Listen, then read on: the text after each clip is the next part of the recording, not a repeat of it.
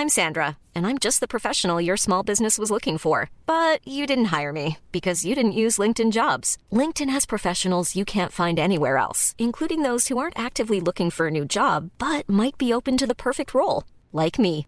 In a given month, over 70% of LinkedIn users don't visit other leading job sites. So if you're not looking on LinkedIn, you'll miss out on great candidates like Sandra. Start hiring professionals like a professional. Post your free job on linkedin.com/people today. Many of us have those stubborn pounds that seem impossible to lose, no matter how good we eat or how hard we work out. My solution is PlushCare. PlushCare is a leading telehealth provider with doctors who are there for you day and night to partner with you in your weight loss journey. They can prescribe FDA-approved weight loss medications like Wegovy and Zepbound for those who qualify. Plus, they accept most insurance plans. To get started, visit plushcare.com/weightloss. That's plushcare.com/weightloss. Hey, it's Ryan Reynolds, and I'm here with Keith, co-star of my upcoming film, If, only in theaters May 17th. Do you want to tell people the big news? All right, I'll do it. Sign up now and you'll get unlimited for $15 a month and 6 months of Paramount Plus Essential Plan on us. MintMobile.com/switch. Upfront payment of $45 equivalent to $15 per month. Unlimited over 40 gigabytes per month. Face lower speeds. Videos at 480p. Active Mint customers by 531.24 get 6 months of Paramount Plus Essential Plan. Auto renews after 6 months. Offer ends May 31st, 2024. Separate Paramount Plus registration required. Terms and conditions apply if rated PG.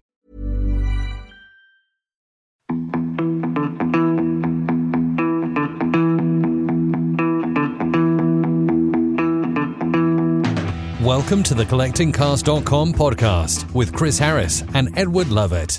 Hello and welcome to another Collecting Cars podcast. Christmas special this time, and two of my favourite people we've yet to feature, the Franchitti brothers. A literal motor racing dynasty from up over the border. And hopefully we'll have a good chinwag with both of them now because they've got great stories to tell. So to Dario and Marino Franchitti, welcome to the Collecting Cars podcast. It should have happened sooner. And my dog, who is sitting down in the footwell of the Bentley Mulsanne, has just let a massive flabby woof woof go. So I'm gagging on the smell of dog fart as I introduce this. Oh, that's somehow appropriate, isn't it? Well done, Pip. Well done, Pip. Oh, my Good Lord, coffee. it smells like a sewer in here. Right, so we're recording this on the 22nd of December. And there's a couple of glum-looking Scots people there who I presume have had their Christmas plans completely scuppered. Dario. Aye. So what were you supposed to be doing and what are you going to do? Well, several months ago, we were supposed to be having a Christmas party. It was organised. Actually, it was organised this time last year. That got obviously hit on the head quite a while ago. And then we were supposed to go to Switzerland for skiing because my wife can work from anywhere. I can work from anywhere. And we decided, let's go to Switzerland. But, of course, that's not happening. So I'm now stuck at home. But the good news is my new SIM got delivered today. So, you know, life's about balance, isn't it? Now, Marino, I know that you love your brother dearly. He's your best friend in the world. But how do you feel about him getting a simulator? I'm bored, generally. He starts talking about it. Him and Soper, we go out for dinner, and him and Soper start talking about Sims, and the rest of us just go, Told you he'd do that. oh, yeah. I do like playing on it when I go around, though. I do like having a wee go when I go around. I think it's a good place to start. I think the virtual racing world was offered an opportunity during the first lockdown to really assert itself. And I personally feel it missed the opportunity. I think there was a few things went on that rather sullied the name of it. I'm not anti it. I'm just not into it. So I can see why other people are into it. I'm not. But how do you feel the virtual racing world came out of the lockdown situations, given they looked like they were going to take over? Let the man who actually did it speak about this, because I had no involvement with it. Yeah, apart from talking, when it was happening, Marino was in our bubble, and he would be sitting through in one of the other rooms drinking wine, and I'd come through all sort of sweaty and knackered after crashing yet again, and I'd start talking about it. He goes, I don't want to know. I've got no interest in hearing about it. Can we change the subject? I've already had to watch it. I at least watched it. I mean, I think more people were exposed to it, put it that way. And I think there's a whole bunch of people that take it very seriously and are very good at it. I think the hard thing for us that have raced is that maybe we don't take it as seriously as we possibly should, as the other people do. So I think that did it a disservice, because you can have some good racing on there. Does it replicate what happens on the racetrack? No, because the danger factor is completely gone.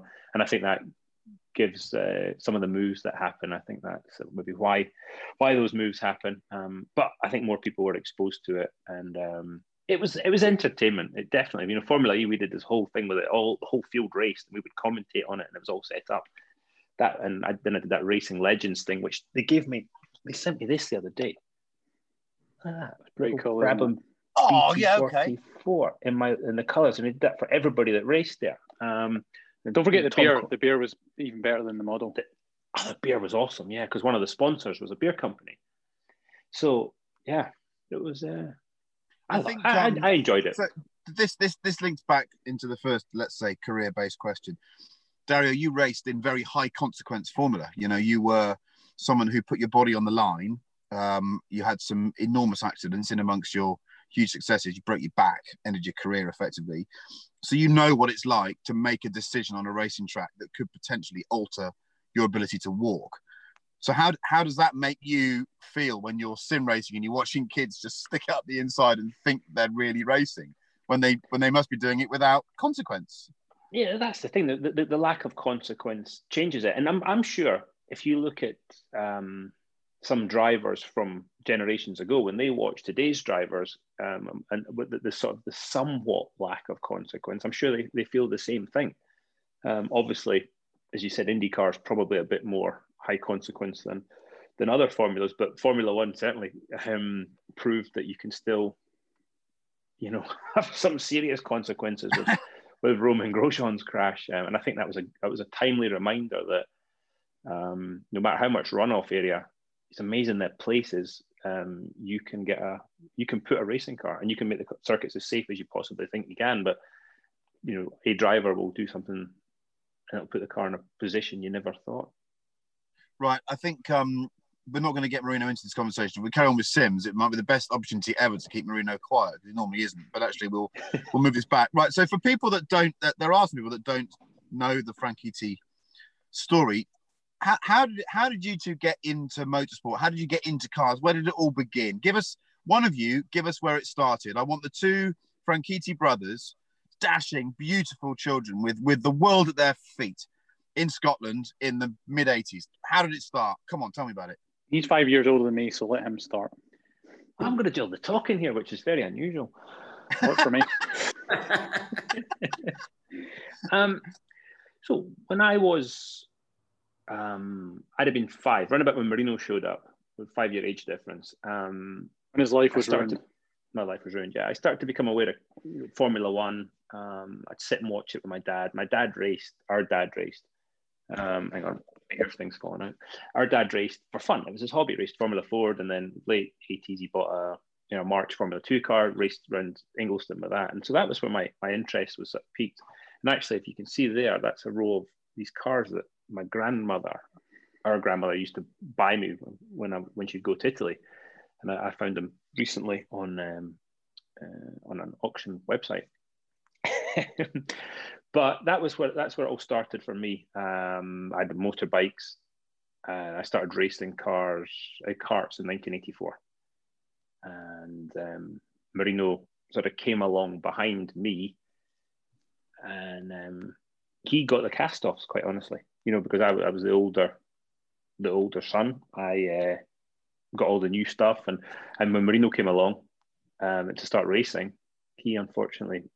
He got my cast-offs and never got the attention that I did. So when he went and started his racing career, whether it was in karts or in cars later, he completely did his own thing, got his head down and did it all on his own. I think with motorbikes, I remember, just to get back, I got Pee-wee 50 when I think it was 3 or 4.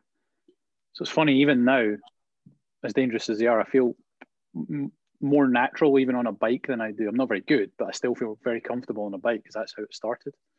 But with racing, I think when I got into it, Dario took it really serious for me. So he he really put the pressure on, and that I found that took a bit of the sort of fun away from it early on. Sorry, son. No, that's all right. But when did you both think it was going to become a career? When did you? I mean, Dario, did you ever think you'd do anything else? Marino, I've known you longer and know you better personally so I know what you've been through. But and there were times when it wasn't going to be the only thing you could do because you needed to do something else to make some bunts. But with Dario, was it always your only career? I went through a stage. Well, as a kid, you always think, you can be an astronaut or you can be whatever you want when you're sort of 8-10 years old. And then, I started racing, winning in karts. I thought, this is what I'm going to do. And as I became a teenager, the realities of racing and life and sport and the financial realities took over. And I thought, this might not happen. And it ultimately came down to mum and dad being mad enough to remortgage their house for my first year in racing, which then allowed, when I was racing, Jackie Stewart saw me, and he then took me under his wing, brought all the sponsors, and that started it. So when I started racing for Jackie, that was probably the first time I thought this might actually work out. But I had a couple of jobs, did the sort of the racing school thing. I worked at Jim Russell, worked for some manufacturers, and I drove a 2-car transporter as well, which was I used to deliver cars, which was really bizarre because I'd be driving this 814 Mercedes down the M6. I had a blowout one morning, and I had to change the tire on the hard shoulder of the M6, and I was literally dressed in my Paul Stewart Racing team gear, which we were sponsored by Boss at the time, because I was going to meet King Hussein of Jordan at Paul Stewart Racing, but I was driving a transporter down the M6. So my life was a little kind of weird. So I parked the truck around the corner from Paul Stewart Racing, ran in, had a good old wash, got rid of the dirt from changing the tire, and went and met King Hussein. So life had its odd moments. With so the single-seater career from the start was pretty stellar, and then you were one of the first people to, it seems to me, I was an Autosport reader back then, and your name was there, and there was this assumption you were just going to walk into F1. And then when you didn't, it seems to me you were the first person to pragmatically say, I'm not going to bash my head against this door and make myself bitter and twisted. I'm going to go to America and make my fortune, which is exactly what you did. But you were the first person to have the bollocks to do that and not to be the bitter one that hung around the paddock trying to make it work. Is that a fair assessment of how you felt about it at the time? So Marino was really involved in this sort of this time because I'd been living in Milton Keynes. Marino was still up at school in Scotland. And then I got a call from Mercedes, and I went to test the DTM car, and that's where the sort of the divergence from, I guess, the F1 path happened. And with DTM, it came down to I was racing for Paul Stewart Racing, but I wasn't comfortable in the team. 1 year, Formula 3, I wasn't comfortable in the team. Mercedes said, look, if you come and drive for us, we'll pay you this amount of money. And trust me, this was a fortune for me. And we're going to give you a C36 company car. I remember standing with Jan Magnussen in the car park because we were both being considered for this drive. And I said, will you do it, Jan? And he said, if you give me one of those company cars, I will. And that was it. And so I went there and I drove for Mercedes for a couple of years, and I got to test for McLaren. And that actually coincided when I left to go to America.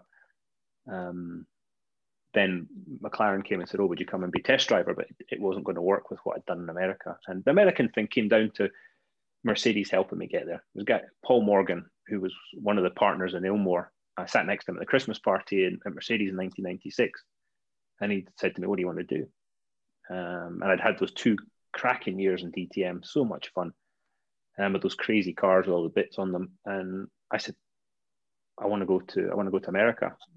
And he sort of looked at me and he said, well, I'll see what I can do. And literally a month later, the phone rang and he organised it. and off I went to the American Adventure. Had a couple of chances to come back and test F1 cars with the chance of racing them, but it just never. I had a horrible test for Jaguar, and then it was never the right time. So I stayed in America and had a good time. Remember that first C36? Remember that first C36? Because he had Klaus Ludwig's old company car, because he basically took Klaus's seat. And the first one, Klaus had been wrapping it around the Nürburgring, but it had all these special bits on it. It was the fastest thing on four wheels. That was so fast, wasn't it? There's a picture somewhere of I had the old camera, like an old style, I think 35mm camera, and I'm battering down the Autobahn, and it's off the clock. Remember, I had those big sort of dials in the middle, and it's right off the clock, all the way around to the bottom of the dash, basically, and I'm click, and somewhere there's this picture. I love the DTM stuff. It's fascinating because you were in that era when they weren't far off F1 cars in terms of the tech they were deploying. They were as far away from being a saloon car as you could imagine. And you arrived, and Bernd Schneider, he speaks still with wide eyes about it. When you bring him onto that subject, there he goes, "Well, I was the man," and then this bloody kid from Scotland turned up and basically stuck it to me. I think what makes Bernd so great is that he loved the challenge you brought to him. Clearly, he didn't resent it. He just loved the fact he had to try and up his game to try and beat you. But there's some mega footage and also, where's that race where I think you just duffed up someone in an alpha? It might have been Suzuka. Yeah. And the alpha pit wall are about that close from jumping onto the track to lob stuff at you. It was a really, really quiet press conference with Christian Danner and I that day, because it was Christmas dinner. He wasn't happy, and we were delighted. But Schneider was the best teammate, man. That was the thing. I went there as a 21-year-old kid, and German team. I didn't speak German, and a guy called Gerhard Ungar was running the whole thing. And so for some reason, why did they choose? Sorry to interrupt. Why did they choose a Scottish kid? I mean, obviously your talent must have been precocious, because they must have had a full lineup of baby Schumachers that could have gone in. It was a hell of a punt taking a lad didn't even speak the language. Yeah, we went and did a test. We being Jan Magnussen and I went and did this test. Oliver Gavin did the test too, and Jan and I both broke lap record. And so they went, "I want him," and we want him. And and Bernd, for some reason, Bernd and Gerhard just took me under the wing. And they just, I mean, Marino's at some of the races. For some reason, it all just clicked. And Bernd was the best teammate. I mean, he was this god. And he was just mega. We had so much fun. I remember staying at his house one day in Cologne. And I get this bang on the door because I'd like to sleep in. "Okay, come on. We're going to do something fun." "Oh, God, we're going to go running again. I don't want to go running again." And so he says, No. Get dressed. We're going to see something fun." Okay, this could be anything. So we go around the corner. We walk around the corner and we go to this big house. And the two doors go up. And there's two Bugatti EB110s and an F40 LM sitting. And he said, "Okay, come on. We're going to take these Bugattis for service. My friend owns them, and I know you want to drive one." So we took these two Bugattis from Cologne up to Brabus, I think it was. And it was the first time I broke 200 miles an hour, chasing him down the Autobahn in this Bugatti EB110. So that was the kind of stuff that happened when Mr. Schneider was around. The first time I met Marino was at the Nürburgring in probably around 2007, and so I'd barely spoken to him. He was in Team Parker Racing in a Cup car. We were both racing Cup cars in either a 24-hour race or a VLN. I think it was a 24-hour race, and I'll let him jump in a minute. Anyhow, we sort of exchanged pleasantries in the race truck, and I thought, what a nice guy. Actually, I don't normally think what a nice guy. I normally just think knob when I meet people, because I'm that, as you know, I'm that kind of miserable bastard. But I thought, what a nice bloke, because what struck me about him was he was interested in road cars. I've got a bit of thing about racing drivers that don't like normal cars, and both of you, I know, will come onto it, love good performance cars, but a lot of racing drivers aren't interested in road cars, and I always think that's a little bit disingenuous. So we had a very quick chat about some Porsche business, And the next time I saw Marino after that, I came over a section of the track called Flugplatz. And it looked like a small passenger aircraft had attempted to land on the circuit, got it wrong, and then crashed down that part of the track. I'd never seen a crash like it at the Nürburgring. I still haven't, actually. And at the end of all this debris, there was the crumpled shell of what you couldn't even tell it was a Porsche. It was just, excuse the French, it was fucked. But there was no body in it. And then as I was coming over the crest, the team radio came on and said, "Oh, be careful, Marino's just had a massive stack over that part of the track." And I saw him later on, and he was completely unperturbed, really. And I thought, that's the difference between a real racing driver and a journalist like me. He was just getting ready, prepared to go and drive the next racing car. Mate, we've never discussed it publicly, that was an amazing smack. And I don't think you should necessarily be here after that one. It was massive. If it hadn't been a Porsche, I don't think I would have been. It was a 996 Cup car. And I would never forget, I came over, and as it landed, it just went left. I had no idea what had happened. Wheels were straight, all the stuff you do. And it turned out that the left-hand drive shaft had snapped. So it just turned it hard left. And I remember the first impact, having my eyes open, and the doors flew off.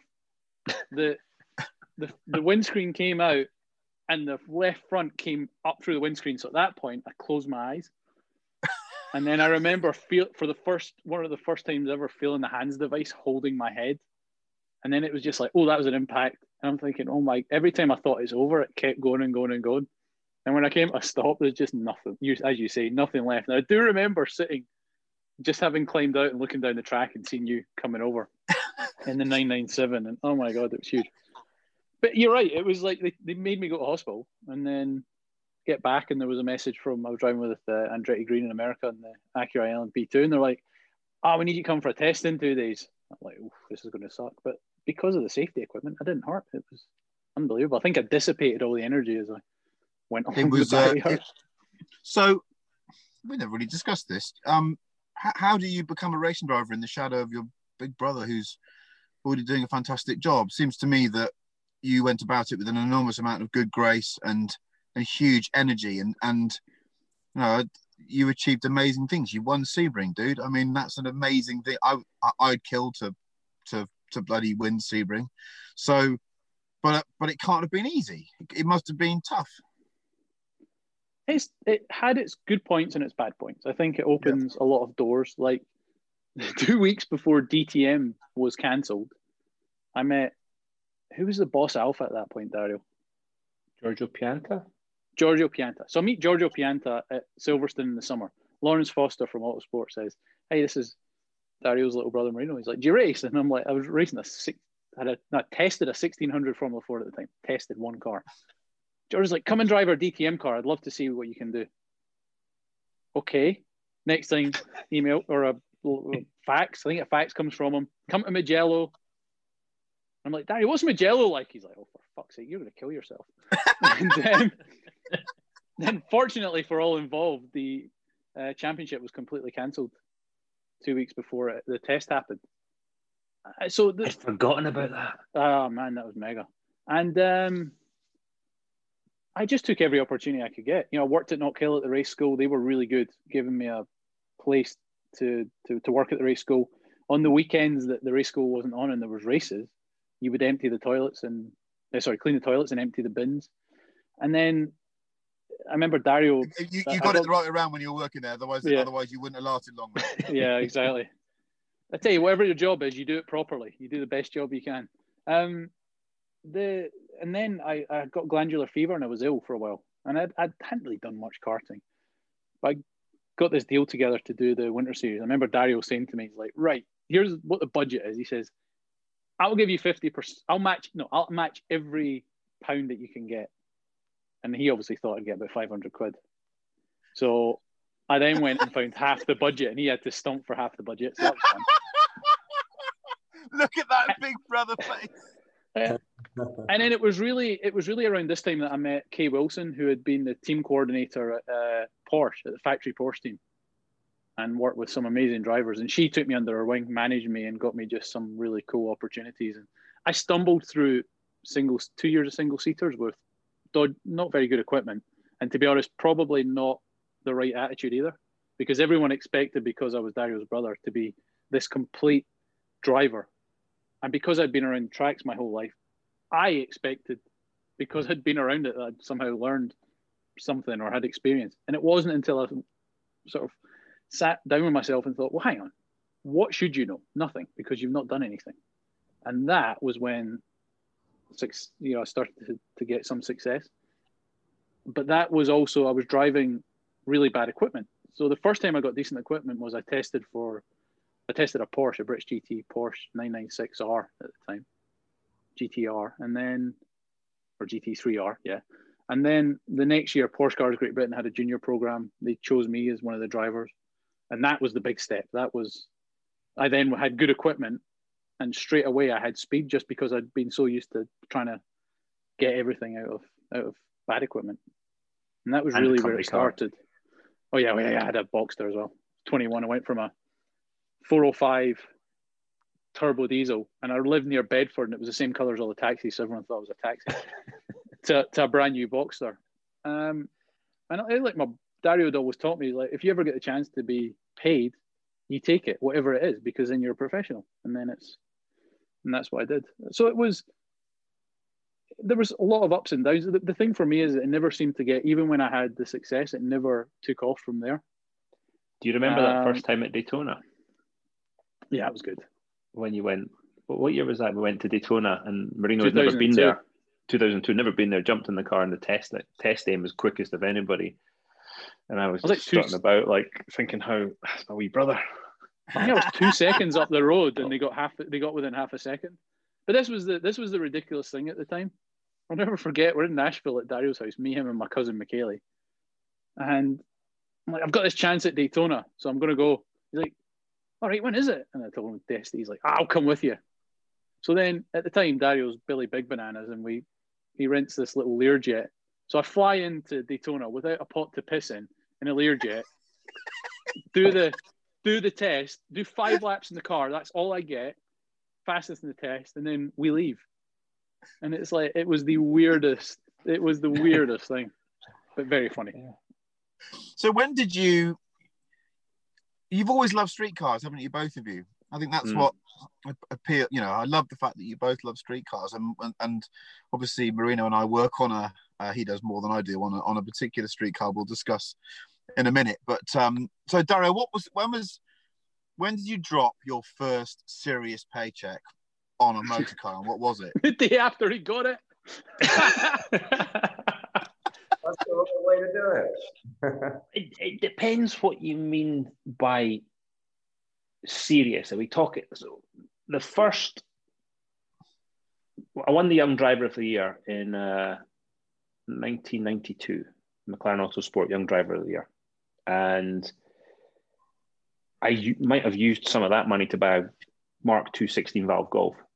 Yes, which was, my dad bought it at an auction, and a set of lower end springs and a set of 15-inch wheels, and removing the white steering wheel, and removing the white leather steering wheel was it was a mega thing, and it went like the wind. And I loved that wee car, and I lived in Bedford at the time. I lived in a place called Harold, and it got nicked. So that was probably the first time I dropped. At that point, it was serious cash. It's $2,500.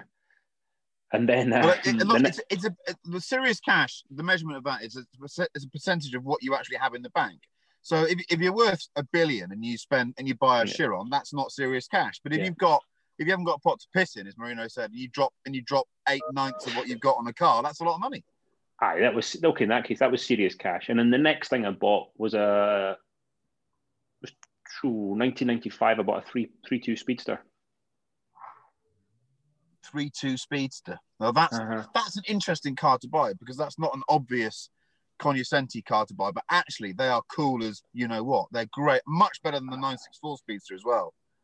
Yeah, I had a 964 Speedster until recently, but I've got a model of it somewhere. I think it might be in Scotland. I've got a model of the 3.2 Speedster, and I loved it. And I drove it everywhere on the rev limiter, everywhere, flat out, as hard as it would go. Actually, our great friend Stuart has owned it since. He bought it from me in 1996 when I sold it to buy 348.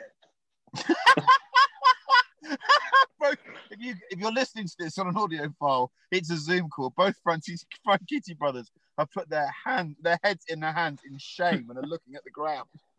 What a shed! What a shed! I love that story about when Montezemolo took over at Ferrari, and he was apparently one of his first days, whether this is apocryphal or not. And he had to go to the airport, and he said, "Give us a car." So they gave him a 348, and he came back about 10 minutes later and said to an engineer, "Is this what we're selling people?" and he went, "Yes." He said, "Well, we have to start again then, don't we? Because this is terrible." What a lump of crap it was. Dreadful. And I got in trouble because I drove it to Silverstone DTM race instead of taking my Mercedes company car. It was bright yellow, by the way. It was bright yellow. And yeah, Norbert Haug was not happy. I'm not bloody surprised. He's spending a lot of money to promote his brand. You turned up in a Fiat. Well, it didn't break down. That was one thing. On the one occasions. So the streetcar thing has always resonated strongly with both of you. You've suddenly got, what happens when you, this is to Dario, come to Marino afterwards. What happens when you do realise that you've made it, that you've had a couple of years in DTM, you've gone to America, and it's happening. It's really happening now. Like I can remember turning on an episode of some sitcom, and there's Dario Franchitti on the freaking sitcom. Suddenly Susan. What was it only called? Look that up. Suddenly Susan. Him and Eric Idle. Yeah, I mean, what you've become part of the vernacular then. And also, he was really crap at playing himself. I was terrible. It was awful. Yeah. Thanks, Mino. Yeah, but hold on. I did the Chris Evans season of Top Gear, lads. We've all got something in our closet. There's skeletons everywhere, mate. So don't worry about it. So at that point, the life, you must be thinking, how have I come from this, fairly normal provincial life in Scotland to this? I can hire a Learjet to take my brother to go and do 5 laps of Daytona. Yeah. Well, put it this way. There are times you lose perspective. And I think everybody goes through an arsehole stage when things like that happen to them. And I definitely went through an arsehole stage. But it was always, basically when I did well, I would reward myself with buying cars. So the first thing I did, I got my first big signing bonus. I stomped out and bought a 355, which I still have. Then I started winning some races, and I got a new contract when I bought an F40. And it kind of went from there. And then when I started winning, I kind of bought some stuff, and then it went a bit mad when I started winning Indy 500 and stuff, and I could really, explain to the European viewers or listeners how the earnings, how it works over there, because it's quite different to in Formula One. You get a contract, and that's what you get paid, isn't it? Basically, there might be some win bonuses and everything else, but there's prize money over there, isn't there? And the Indy 500 is so big on its own. Can you just describe how that? I'm not looking for disclose any sums. I'm just saying how does it work structurally? Well, it's actually quite similar. F1's got not prize money, but it's got points money that they don't really talk about. They don't tell you what the amounts are. It's all quite opaque. But in IndyCar, you get your salary, then you get win bonuses, you get you get prize money, but then of course the Indy 500 is the big fish. If you can win that, it's sort of it's millions of dollars to win it, and that was as I say, that definitely winning that one allowed more car purchases. It was quite nice. How many times did you win it? 3. There we go. Just the 3 times. Yeah, so all this time, Marino, you're I presume you're over there. You're racing P2 anyway. Are you LMP 2 years or just before that? It's kind of mixed in GTs and then into LMP cars. Yeah. It was interesting. You talk about when you think you've made it. I've never had that, because every time I thought it was starting to pick up some momentum, it would stop dead. So I never had that thought. But yeah, I was in and out there. So I lived in America for 1 year in 2005 in him and his ex-wife's guest house, which was tremendous. I was getting paid absolutely nothing, but I did have a lot of fun. Because he would be away all the time, and there'd be like some really tasty things sitting in the garage. And he's like, you really need to keep them moving for me. I'm like, yeah, it's not a problem. Apart from that 996 Turbo S that I messed up. Oh, God, yeah. Got Turbo S cab, which he then got these champion wheels and lowered it. And it just upset the car to the point it was a death trap. Total death trap. So yeah, I was there, and they were good days. I mean, racing in America I love racing in America. I really feel like a fish out of water in Europe. I don't enjoy racing in Europe. I enjoy the historic stuff, but if you're talking professionally, America's just better. The competition is no easier. The tracks are, for me, better. There's still some classics, obviously, in Europe, Spa, Nürburgring, Open Park, ones like that. But in America, they're all like that. And off the track, you're having more fun. Can I tell the story, the Sebring story? The first, which one? The LMP test. Well, you're going to have to now. Oh, yeah, that was good. So I was driving for Andretti Green at the time, and I had a really crap 2006. In 2007, they're sort of, you say, oh, we can't do this, we can't afford to pay you that, blah, blah. I was like, all right. So I did a sort of, I call it a prize money heavy deal, but I said, right, they had an LMP, had an Acura LMP2 program. I said, right, okay, I'll do a deal with you. I'll drive it 2 or 3 races, but I want my brother to drive it at the other races. He's proved himself, what he can do. Give him a chance. And they went, yeah, okay. So Marino and I show up at the first test at Sebring, and Brian Herta, who would be my teammate in IndyCar and won a few races in IndyCar, was going to be Marino's teammate. So they show up on the short course at Sebring, and the team are saying, okay, Marino, if you get within 2 seconds, if you get within 2 seconds of Brian today, we'll be really happy. Okay, so just 2 seconds, just play yourself in. And I think within 10 laps, he was a second up the road. It was absolutely astounding. And then the first race at St. Pete ended up leading the race, and that was against the Audis. They had big diesel Audis as well, and he clicked with that car. Race. I remember footage from that race. Yeah, those cars are mighty. Those cars. Did you share the car together? No, we didn't. Tested it together, but never raced it. Yeah, I did Sebring and Long Beach, and then at the end of the year, 2007, I left the team. I went to do NASCAR, and Marino had done a fabulous job in the car, but the team were upset with me for leaving, so Marino was collateral damage in that whole bloody thing. That was the end of that. So Marino, at the moment, Marino and I are involved in this thing called the Singer DLS. Now, you touch on this for a bit. It came about because we've got a mutual friend called Mason Farwaz who runs that project, and at the time you just had this dalliance with the Ford GT program, which wasn't a happy ending for you, Marino, was it? No.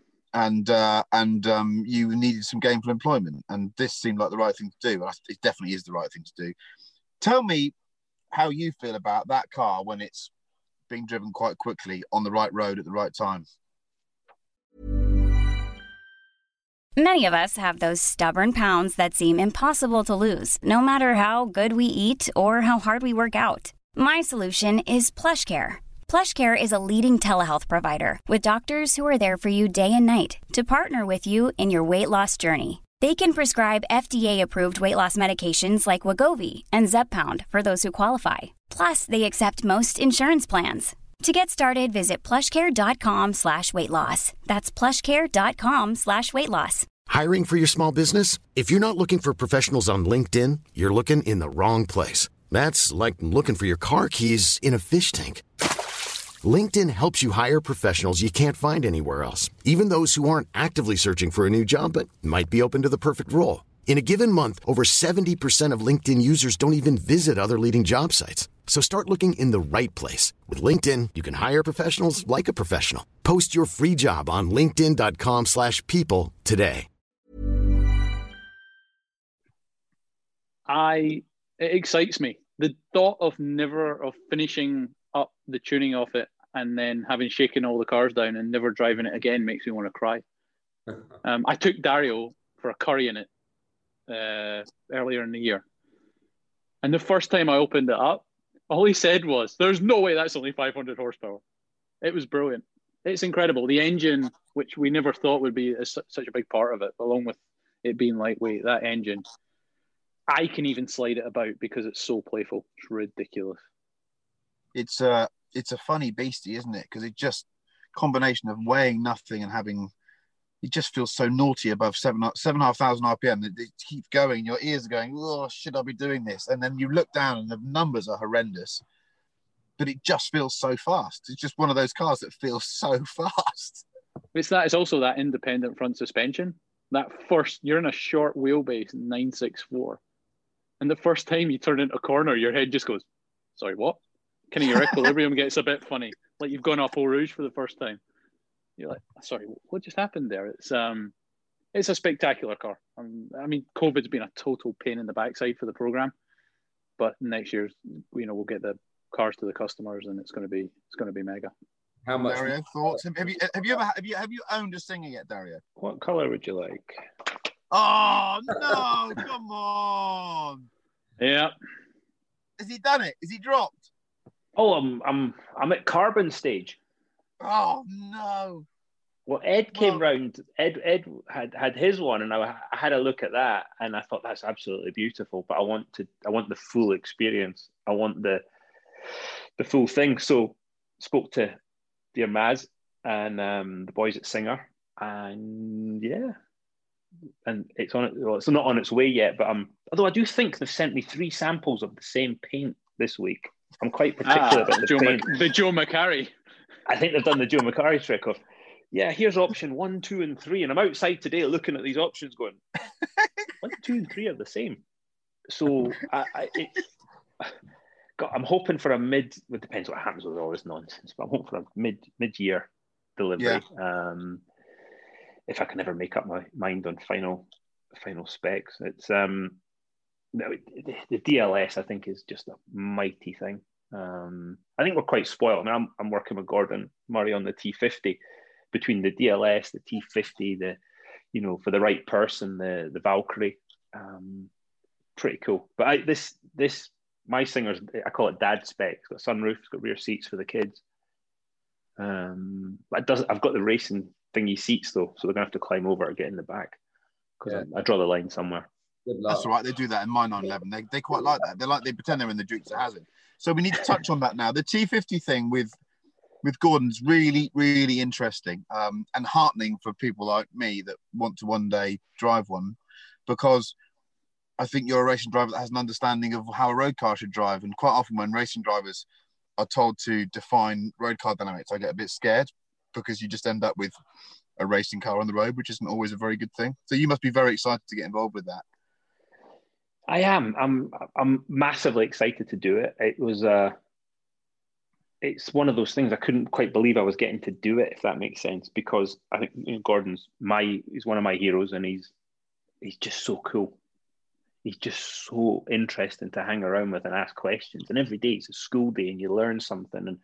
And he's got very clear ideas of what he wants from this car. And that's brilliant because I think his baseline is pretty cool. what he's done in the past. And so it's been brilliant to do what we've done so far. I can't wait to drive it. It's going to be phenomenal, and then to get involved in the actual intricacies of developing it. Something you guys have done with the DLS with Singer, and watching the level of detail Marino's gone into it every day with this car. I'm super excited about it, and can't wait to drive it. Sorry, Ed? Say that again, Edward? Have they got the engine on the bench now for the T50? The engine is on the bench, and George the mule has got the engine in the back too, and is doing all the boring stuff at the moment that has to be done, emissions and all that, the calibrations and all the stuff that means when you're driving along with it, well, first of all, you can drive along with it on the road, and that it's just putting the small details. So actually, you sit in traffic with it, and it doesn't. We've all driven those cars with the light switch throttle that every time you're stuck in London traffic or in M25, you hate the person that did that. So it's got to be one of the things that Gordon's talking about, and it has to be that way. Is it has to be able to be used, and it has to be perfect in all types of use. So that to me, I love taking a car on whether it's the back roads of Scotland or up in the Alps or any of those places. So this is the perfect thing. Well, if Marie, the day you get to drive it, you're welcome to take me for a curry that day. Well, I remember seeing you two, talking about road trips, I remember seeing you two rock up at Le Mans one year when I was down there doing some work, and you'd arrived in I think you had a red Carrera GT. And that looked like exactly the correct way to use that type of car. If you buy these things and you don't do that in them, what's the freaking point in owning them? That car was funny. So stuffed. It was so stuffed for crap, wasn't it, Marino? It was so. I've got pictures of the shoes down the back of the seats, underwear. You know, the little door pockets inside those. We had our underwear stashed and socks and those.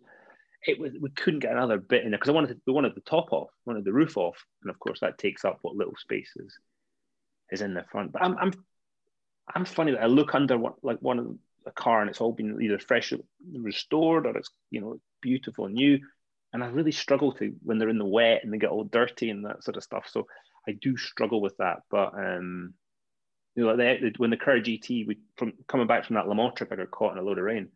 I went to Reading for its annual, and I got the guys there to take all the floors off, everything out, and make sure it was cleaned underneath to, within an inch of its life. And that's what, like Rich Tipper with the F40, like, Rich, can you do what you do? And of course he did what he did, and the car came back just better than new. So I'm getting more relaxed about using these things in the way they should be used. Remember when we killed the 355? Yes, we did. So he was recovering from his first broken back, and we were at a Celtic. Celtic were playing a European game, and we got back to his house in Scotland at Parkhead, and we got back to his house near Edinburgh near 1 a.m. He's like, "What are you up to?" Like, not much. Do you want to go to Monaco and see McNish? Yeah, let's do that. So we jump in the 355. It's got straight through tubies at the time, and we pack it full of stuff. He's got a lovely velvet cushion off his sofa for his back because his back's broken. He's just out of a back brace. That came from IKEA. That cushion came from IKEA. Yeah. So then we set off, and by the time we get to the Channel Tunnel, we want to shoot ourselves because the drone from the tubies, we've got toilet paper stuffed in our ears. And also the car we doubled the mileage on the car in a week, and the car hadn't been used much. The front dampers collapsed. So then the thing was, even in the motorway, speed was twitchy as hell. And we get down near Monaco. We're like, right, let's truck it home, because we were meant to be going up from there up to Germany to watch our little cousin in DTM. We're like, right, let's truck it back, sell it, something. And then we hit the tunnels at Nice, between Nice and Monaco, and gave it the big one. And this is brilliant. And then we nearly got arrested coming into Monaco, doing nothing, but they just obviously looked dodgy. And then we drove it up through the Alps, up the down the Stelvio Pass in the snow. And yeah, that was epic. It hurt our ears, but it was so good. They're still beautiful cars as well, aren't there? Something about a 355. In fact, if someone says to me they don't like the way a 355 looks, I'm not sure I could be their friend. No. It's just a great thing, isn't it? It's just a great, that 5-valve head, the noise it makes. It's just, it's fast enough to be interesting, but it's not so fast that it's, you're constantly sort of worried about going to jail driving it. But you go back to 95, 96 when they first came out. Do you remember how fast they were? Yeah. You were like, this is a spaceship. And now you kind of go, it's a nice little car. Marino's just touched on it there. I have to ask you this. I don't know many people that have had broken their back twice. The anatomy of an accident in IndyCar. What do you have that aura the moment it's going on, that everything slows down, something bad's going to happen to you, or is it just a surprise and you come round and you think oh, my back's not right. Talk us through it. I know it's macabre, but I want to know because it's gladiatorial. Not many people have been through this shit. So the first time I broke my back was on a motorbike. So that was a different thing. I had an MV Agusta Senna, and Marino and I were out playing, and the bike broke, and I went over, and that was it. Jesus. All accidents are different. I mean, you guys know that. You've all had accidents, but the sort of the two of the big ones. I had one in Michigan when Dan Weldon and I touched wheels about, I don't know, 215 miles an hour or something, 220, and the car took off. And that was one thing, one type of accident, because it went on for a long time. And I remember, it's funny watching the Grosjean thing last week. I had to switch it off because I remember taking off and literally thinking, oh shit, this isn't good. And as it's taken off, my foot's still flat. And I hear the thing hitting the limiter. It's like, because the wheels are off the ground now. And it's going up in the air. And I thought, oh no. And I thought, oh, please don't hit the fence. Please. I knew if I hit the fence, I was in trouble. I was like, please don't hit the fence. Then I thought, I wonder if I'm gonna die. Oh, I don't really want to die. I hope it doesn't hurt. And it was all very quiet at this point. So I opened my eyes, and I was about 20 feet above the track with cars going underneath me. Oh God, is it how? Then in my head, it's just how much is this going to hurt when it stops? And what happened was I landed on top of Scott Dixon, whose helmet's that one there. Landed on top of Scott, and it was no harder than falling over on the grass playing football. And I started laughing. And oh, it didn't hurt. I can't believe it didn't hurt. The car was upside down at this point and it's sliding along, and then the roll hoop snapped.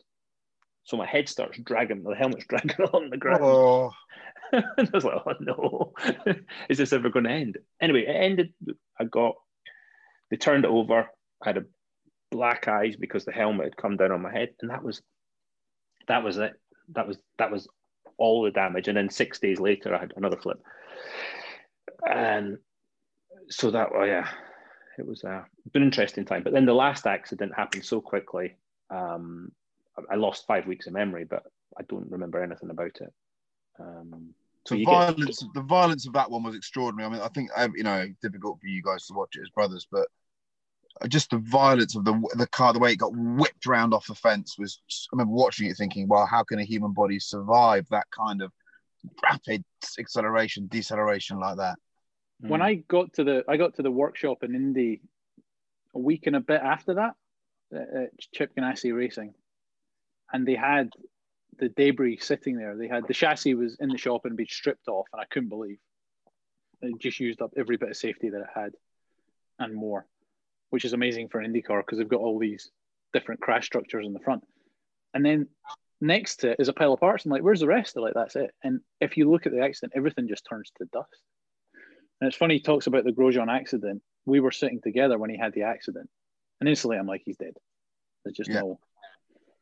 But actually, it was like PTSD. It was weird sitting in the room with Dario while it was happening because it brought back all these feelings from when he would have those types of accidents, and that feeling that you don't know if he's alive or dead. That is fucking terrible. It's interesting from a European perspective. People like myself, journalists that vaguely report on the sport. I'm not an F1 journalist, but I still, I suppose I comment on it on social media. We talk about the modern racing era as being so profoundly safe, but your era, Dario, of that sport will be remembered as being profoundly unsafe. A lot of people lost their lives. Do you think that was just part of the sport, or do you think it was? Did you think there's negligence in the safety aspects, or how do you feel about it? No, I don't think there was negligence. I think everybody that was in charge of safety at the time was doing as much as they possibly could. There was no sort of. I wouldn't look and say, Jackie could look at the 70s and say, in the 60s and say they didn't care. The people, the promoters, the safety, they didn't care. we didn't have that in IndyCar. Everybody cared a great deal. Has it moved on since then? Absolutely. Are the tracks inherently still dangerous? Yeah, well, not ovals are dangerous because of the speed you're traveling. But they've now got this aero screen that Red Bull Technologies developed with IndyCar, and it's kind of a halo within a sort of a fighter canopy around it, and it's moved the game on again. It's made things a lot safer. But racing's never going to be fully safe, and that's in some ways part of the risk reward, is part of the walking of the tightrope, is part of that interest, isn't it? I never liked the danger, but if there was no, go back to the sim thing, if there's absolutely no jeopardy, then it's not nearly as rewarding when you get it right. Marino, what do you think about it all? I agree. I think that we can only, what I don't like is when people look back at different eras through the present optics. So they try and, if people are doing their best at the time with the technology they have, their understanding of safety and everything else, that's all you can ask. You can't sort of look back. I think things like the halo, of course, we all miss that connection with the driver. But the moment they showed the halo, I thought about the friends that we have that have died and would still be here.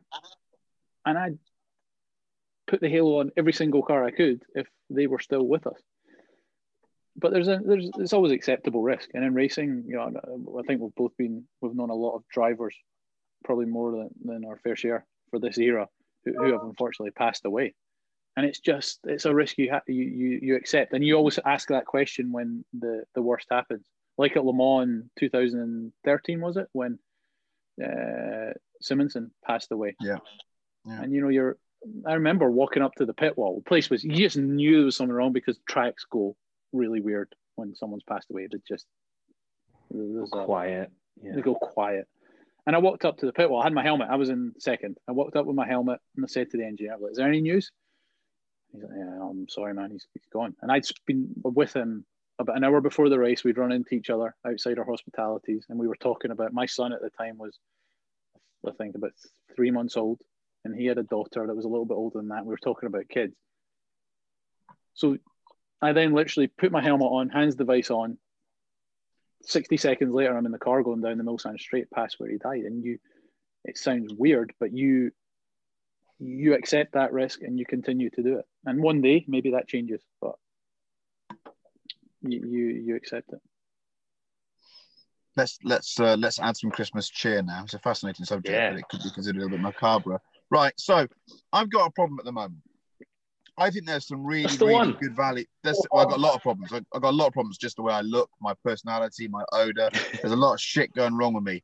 I don't smell as bad. He's stuck in his arsehole stage as well. Jesus, I've been in my arsehole stage for nearly 46 years, Marino. You know that.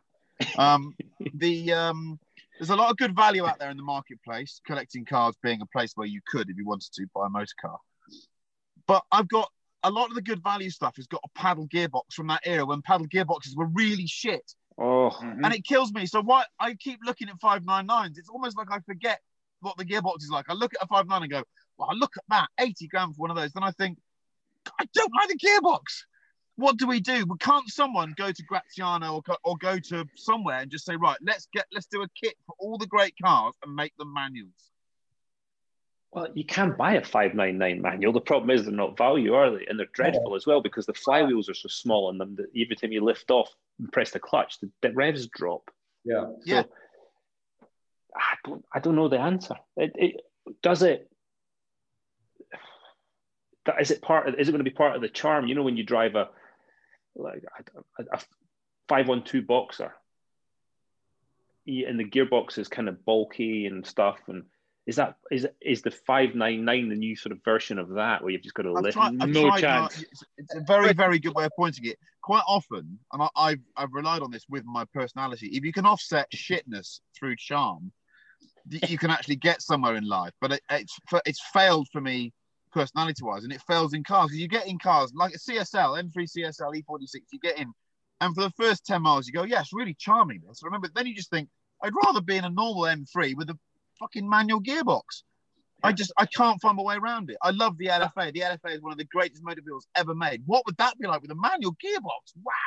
Chris, I think though with the shifting though, you're part of the shift though. When you're like in an old car and there's a slow shift, you're part of that and you have to manage it. The problem is when you're just pulling a lever, you expect instant gratification. You expect, come on, get in there.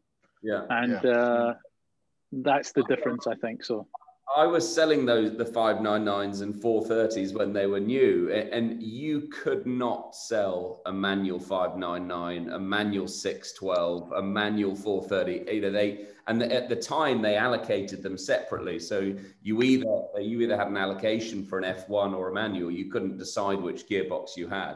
So there were very few manuals for sale. But if you had a used one on the forecourt, a red 430 manual, you just could not sell that thing. And today there's probably, there'll be 40% more expensive a used manual than an F1. Yeah. Well, you guys don't know the pain of doing Sebring 12 hours in a 360 with the paddle shift on it. And I mean streetcar paddle shift, what was the Challenge Stradale? Pre-Challenge Stradale. That is pain. What are you doing? Are you counting 5 Mississippi between each gear change? 1, 2, 3, 4, and you just keep pulling it till something happens as many times as you can. And then they take out a bit. This actuator went wrong and they pulled it out. It's got a Peugeot badge on it. You're like, But there's a whole part of our motoring history that I know that you two will be into as much as I am, as that era between 97, 98 to about, to when the DCTs came in. These cars I think are going to fall off the radar because I think the transmissions are so shite that you can't find any charm in them. I mean, you drive, a 3. If I said to you, you can either have a 355 with an F1 gearbox or no 355, you just have no 355, wouldn't you? Yeah. Don't you get that on collecting cars? You click through it and you go, oh, yeah, look at that. It's beautiful. It's grey. Oh, I love the blue leather. Oh, dear. Oh, dear. Yeah. We get that always. Boys? I get it. I walk through Bristol and I'll see an M3 E46 and you always have that little peek through the window and there's a bit of, you're like, oh, shit. Oh, no, it's got that stubby chrome bastard in it. Oh, no. But there's going to be a place that those cars are going to have a place. They're going to be at the bottom of the food chain. Absolutely. But I think they're going to be more affordable and it'll provide an entry point. You want a V12. It's going to be the 412 of our generation. I want a 412. We should buy a 412 and do a 3-up, 4-up road trip in a 412. Definitely. Amen. Yes. Old style. We can buy beer and jazz mags in a 412 across. we can go and deliver. Whoever, name one of your friends. McNish, I don't know him, but we could deliver adult magazines to him in a 412. He'd love it. Yeah, can you imagine? Christopher, what are you in the back of? Mulsanne. Geez, a honey. I'll let you give you a little guidance. There you are. I'm in the back of a normal wheelbase Mulsanne. There's my dog. He's just having a sleep down there, and that's Pip. And the reason for that is I've just bought a flat, and it doesn't have any internet, and the phone doesn't work in there. My phone works on the top of the Atlas Mountains, but it doesn't work in the middle of Bristol. So I'm slightly struggling. So this is my current office. As kindly donated by the Bentley press office for a couple of weeks. Sweet. It's a very nice way of living, actually. And I did have a Mulsanne. I think Dario and I share an affliction there. We both itched the Mulsanne scratch. I loved mine. I really did. Did you just think it was too big and too plutocratic? No, I loved it. I loved everything, but I kind of done it. I drove it. Marino and I jumped in it when it was new. We drove it to Anglesey for the Race of Remembrance. Drove it home. Did some tour with some friends. We did tours of all the various. Like Max did Page. Went to Joe Macari. Went to really cool. Tuthill. Don't forget Tuthill. Went to Tuthill's. Yeah. Sorry, Richard. We went to these various different places with this thing, and they all sat in the back, and I drove. The wife and I got driven into the Autosport Awards in it, which was great until we got to a width restriction, and my mate that was driving wasn't quite confident enough to take me through. He's used to driving an A8 round, and he just didn't feel quite. So I had to get in and drive it through the width restriction. But I loved it. I got it sideways on the getting onto the M40. That was fun. Which took some doing, yeah. It all happens very slowly. There's such a long wheelbase. It just sort of tells you 5 minutes before it might go sideways. Then it happens, and you go, "Oh, there we go," and off we go again. And I'm not like you, Chris. I'm more like Marino in that my whole life has been making cars go round corners as cleanly as possible. So when I do try and do a skid, I tend to crash. So, it's a bit of an affliction. People do. What was I doing? And they're like, "Oh, can you RS 500 for this TV show? Can you make it go a race car? Can you make it go sideways?" No, because every time I tried, the thing would hook up and spit the other way, and that turbo lag like a jet fighter. I've only ever met of the people I've met that can drive at all. The ones that deliberately went sideways, I've met a few that made a good living. I've met a lot more that have made a much better living by making cars not go sideways. So you two are definitely in the correct camp when it comes to looking after yourselves. Yeah, but you do it I'm not blowing smoke here. First of all, I just want to go back slightly. I always thought you'd end up living in a car, but not a Bentley. So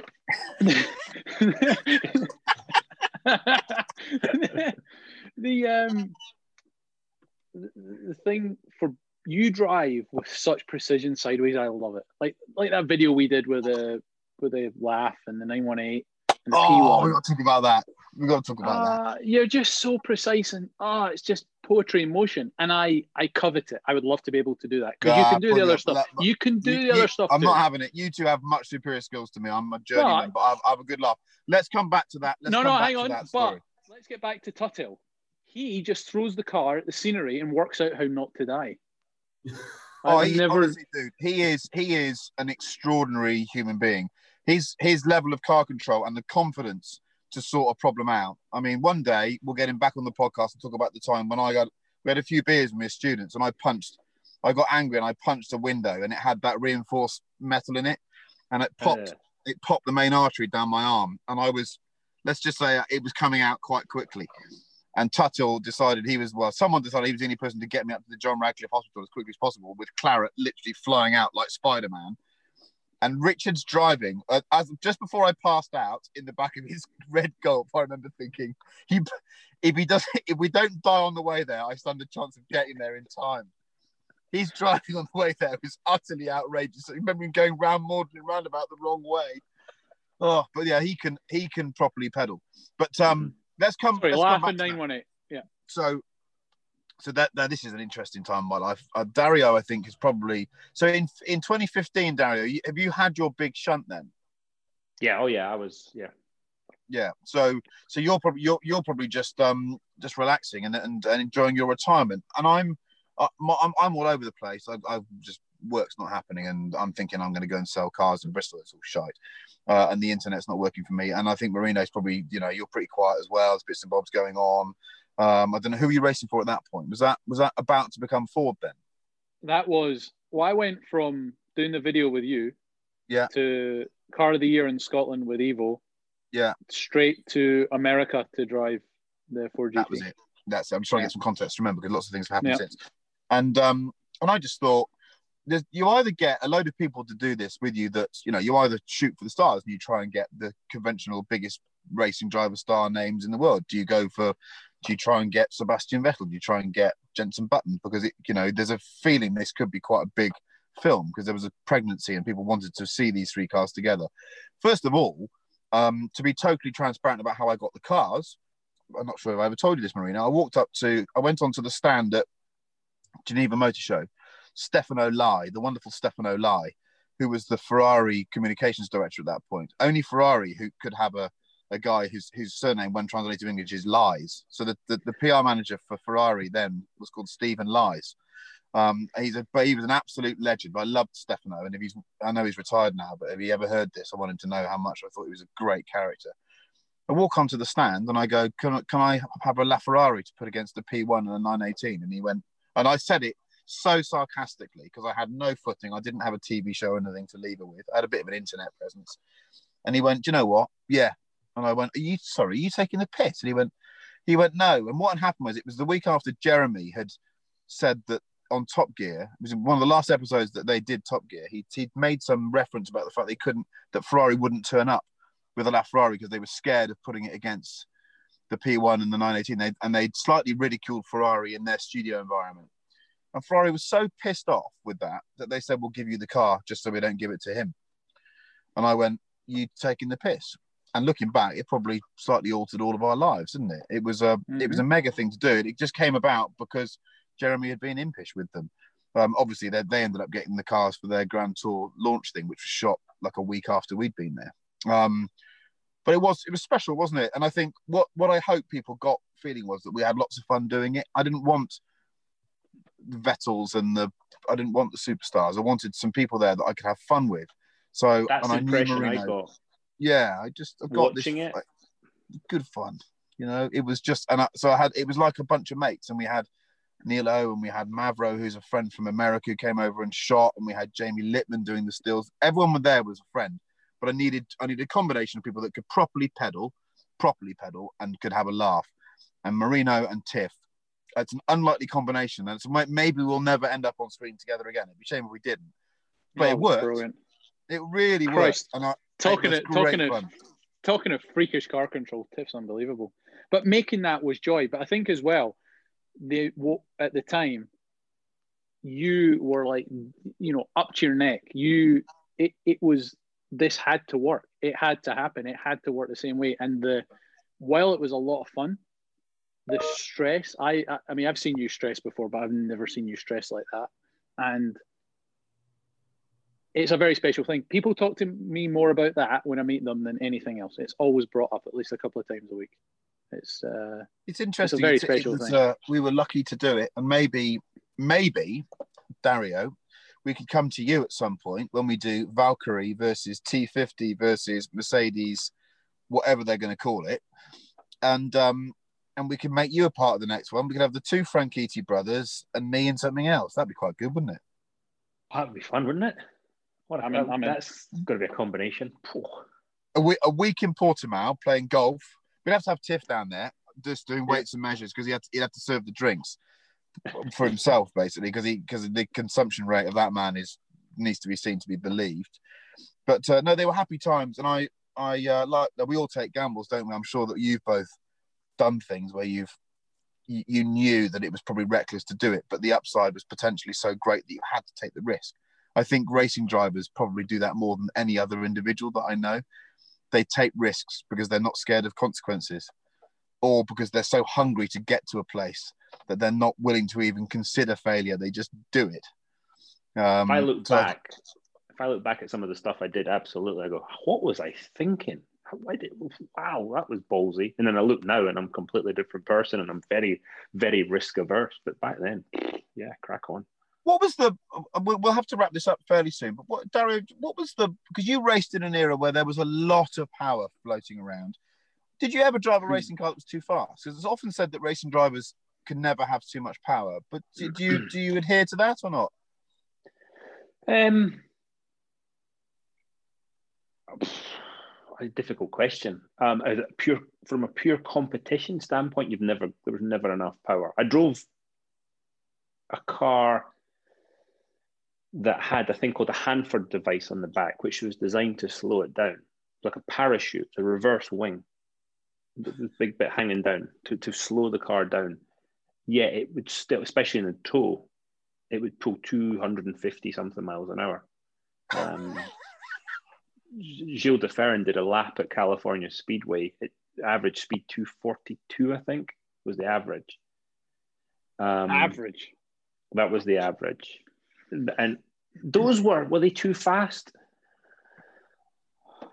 They caught the imagination, and what the hell, they were scary to drive. And I lost one of my best pals, Greg Moore, in that era. And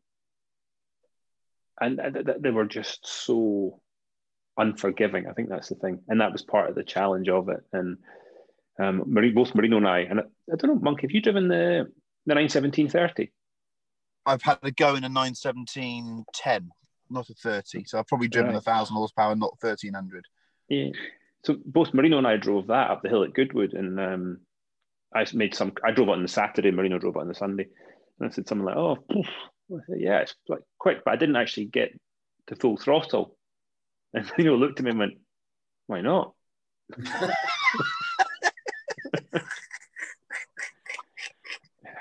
Yeah, Marino. Yeah. But he'd had the bravery pills that weekend, because he took our mum up the hill in the Noble, and was clocked going by the house at 140. 140 by the house. What are you thinking?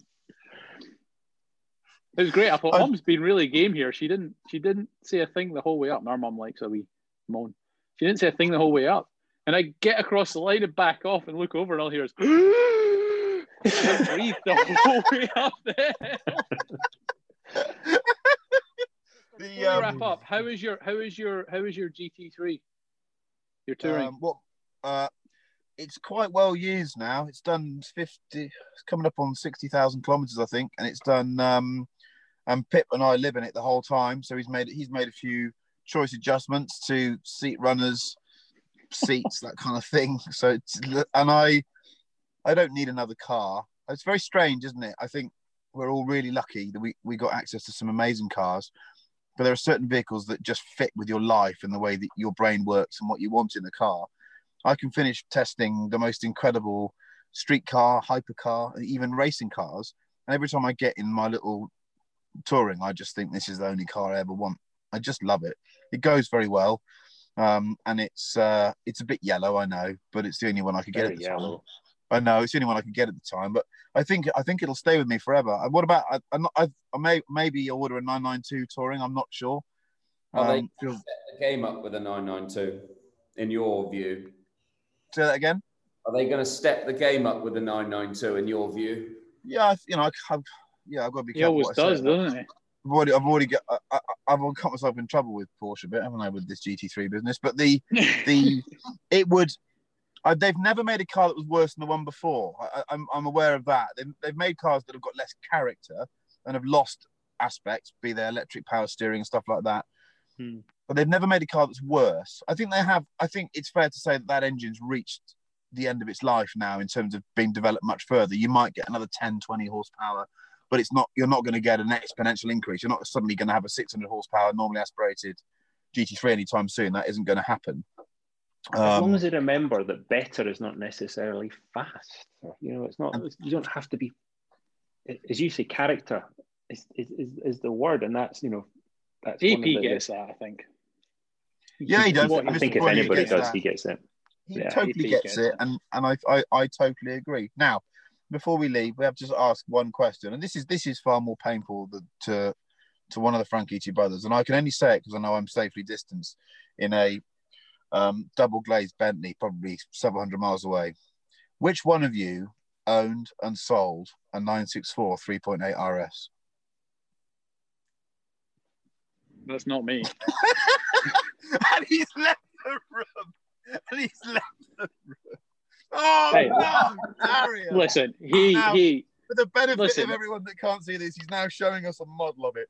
Now, Dario, 3-time Indy 500 winner, explain yourself. Right. So I never thought I'd get to buy it. It was one of the 3 right-hand drive cars. It lived pretty much its whole life in Scotland. Jack Tordoff from JCT was the first owner, and then it went to Scotland.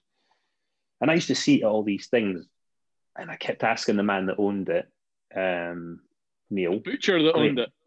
Yeah, Neil's a butcher. Paid a lot of money for it in 1996 or something. I kept saying, Neil, sell me the car. Nope, never selling it. Neil, sell me the car. Nope. So then the white car came back from Australia, and it sold for quite a lot of money in London. And I was sitting at the Hotel de France, and I get this phone call. I think I'm going to sell that car. But anyway, bought the car, sent it to Reading. They went right through it back to front. And it was perfect. I took the silencers off it because it needed to be louder. And it was absolutely perfect. The problem was it was too perfect. And every time I drove it, and it wasn't about the value of the car, because I've owned cars, more expensive cars, whatever, but it wasn't about that. It was about if it was original. And if I got stone chips or any of that stuff, it was one of those 3 cars, and it just felt so special that, you know, I wasn't enjoying it. I wasn't enjoying taking it out because of that. And I sent it down to Lee Maxted Page, who sold it within a day. And the man who bought it was the same as me. He drove it and was like, "Oof, it's too nice to drive." And it's been for sale for a while. But I mean, I've got a model of it in my office. What does that tell you about it? Such a special car. What can I tell you? It's better to have loved and lost in many respects, and I totally sympathise with this idea of something being too good to use. When something's too good to use, particularly as a motor car, it starts to lose its purpose, I think. I only ever owned one car in my life I was worried about the value of it, and I started worrying about stone chips and stuff like that. Yeah. What would that be, a 993 GT2? For the benefit of people that are not seeing this now, I'm now giving the V's to the Franchitti brothers. Yeah, I had the same. Like, it was just a car that I start for the first time. I don't care about the way things are presented. You might have realised that, and I don't care about using stuff at all and getting stone chips and wrecking tires and what have you. But for the first time ever, I remember a lorry was coming towards me, and as I came towards the lorry, I winced and thought, "Oh God, what if it kicks up a stone?" At that point, I went back and I think, this is going. This is drawing behaviour out of me that isn't me. Therefore, I can't drive it anymore. Yeah. I think that's the only car I've had that does that. The F40 I'm precious about. I've owned it for nearly 22 years. I've owned the same car. But most of the stuff I'm not that precious about. The Daytona Spider I'll take out and blat around. But this car just brought something out. And it's what a thing though. Especially with the straight pipes on it. It sounded quite lovely. Right, guys. I think we're going to have to wrap it there. To Marino and Dario, thank you so much for giving us a bit of time, and a very, very happy Christmas to you both. I hope that you settle down with your loved ones and enjoy whatever you can do within these restrictions. It's been a bizarre year. Edward, I know you've been a little bit quiet up there, letting us just natter and talk shit, but Collecting Cars has had a frankly phenomenal year. You know, it started out as something that people had heard of but didn't really know what it was about, and now has sold thousands of cars this year and is a market leader. You know, it is turning over more than any other auction house in the UK at the moment, and you should be very proud, Edward. And I hope you can have a glass of mulled wine and maybe take your foot off throttle for about 5 minutes over Christmas, because you are flat out the whole time. From Collecting Cars HQ to all of you out there, have a great Christmas. Enjoy your motor vehicles. Be safe. Don't do anything reckless. And we will hear from you or see you, or you'll hear from us in the new year. Goodbye. Thank you very much. Bye-bye. Collecting Cars, the safe, smart and simple way to buy and sell collectible cars. An online auction platform for the UK and Europe. Follow us on Instagram at Collecting Cars and also collectingcars.com. Planning for your next trip? Elevate your travel style with Quince. Quince has all the jet-setting essentials you'll want for your next getaway, like European linen, premium luggage options, buttery soft Italian leather bags, and so much more. And is all priced at 50 to 80% less than similar brands. Plus, Quince only works with factories that use safe and ethical manufacturing practices. Pack your bags with high-quality essentials you'll be wearing for vacations to come with Quince. Go to quince.com/pack for free shipping and 365-day returns.